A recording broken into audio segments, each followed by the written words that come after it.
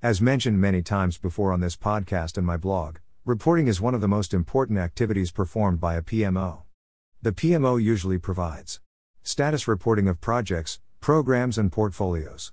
Within these, there is the reporting of milestones, scope, schedule, timeline, costs, benefits, the issue. Given these diverse reporting requirements, often across many projects, it is very important that there is a common standard for reporting status using RAG. For those that have not encountered RAG, it is simply an acronym for red, amber, green, like traffic lights. It is an effective method to report project status. Green, usually everything is on target. Amber, minor issues impacting delivery. Red, major issues impacting delivery. The reason a common approach is needed is that you may get one project who is very hard on reporting status and reports their project red, then another project, in a similar state, where the project manager is more lenient and reports amber or even green.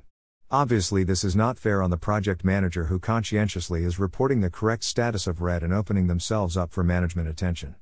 The other, being more conservative with the truth, reporting green getting no attention. This is also very unhelpful to the organization as senior management will believe that all the projects reporting green are on track when they are not. This can only lead to a nasty shock near the end of the project when the project manager has no option other than to report that the project will miss dates, overspend, etc. Common reporting of RAG. The PMO should take the lead in defining a common standard for the reporting of status. This means defining the tolerance levels, interpretation, etc. for each of the statuses and communicating this to all project managers. It is important that there is a common approach for all of the use of RAG. For example, don't use different interpretations at project, program, and portfolio levels. This will result in multiple processes, more work, and confusion. The aim is to have one common framework that can be understood and applied.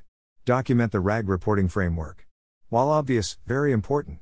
The PMO should take charge of defining and documenting the RAG framework. This should be reviewed by friendly project managers to make sure that it is clear, can be understood, and does not result in multiple interpretations. PMO review. The PMO should work with the project managers and review the reporting of status. This allows an independent review of status, benchmarked against the RAG framework and the other projects. This will allow for a better chance of normalized reporting. Be mindful this will take a couple of reporting cycles to truly bed down. However, the effort is worth it as it will result in a reporting framework in which senior management will have full confidence. Summary. The use of RAG status is a very powerful way of reporting status. However, an investment in defining an appropriate framework and working with the project managers to review results is required. Get this right and you will have good oversight of the projects and will gain the trust of senior management.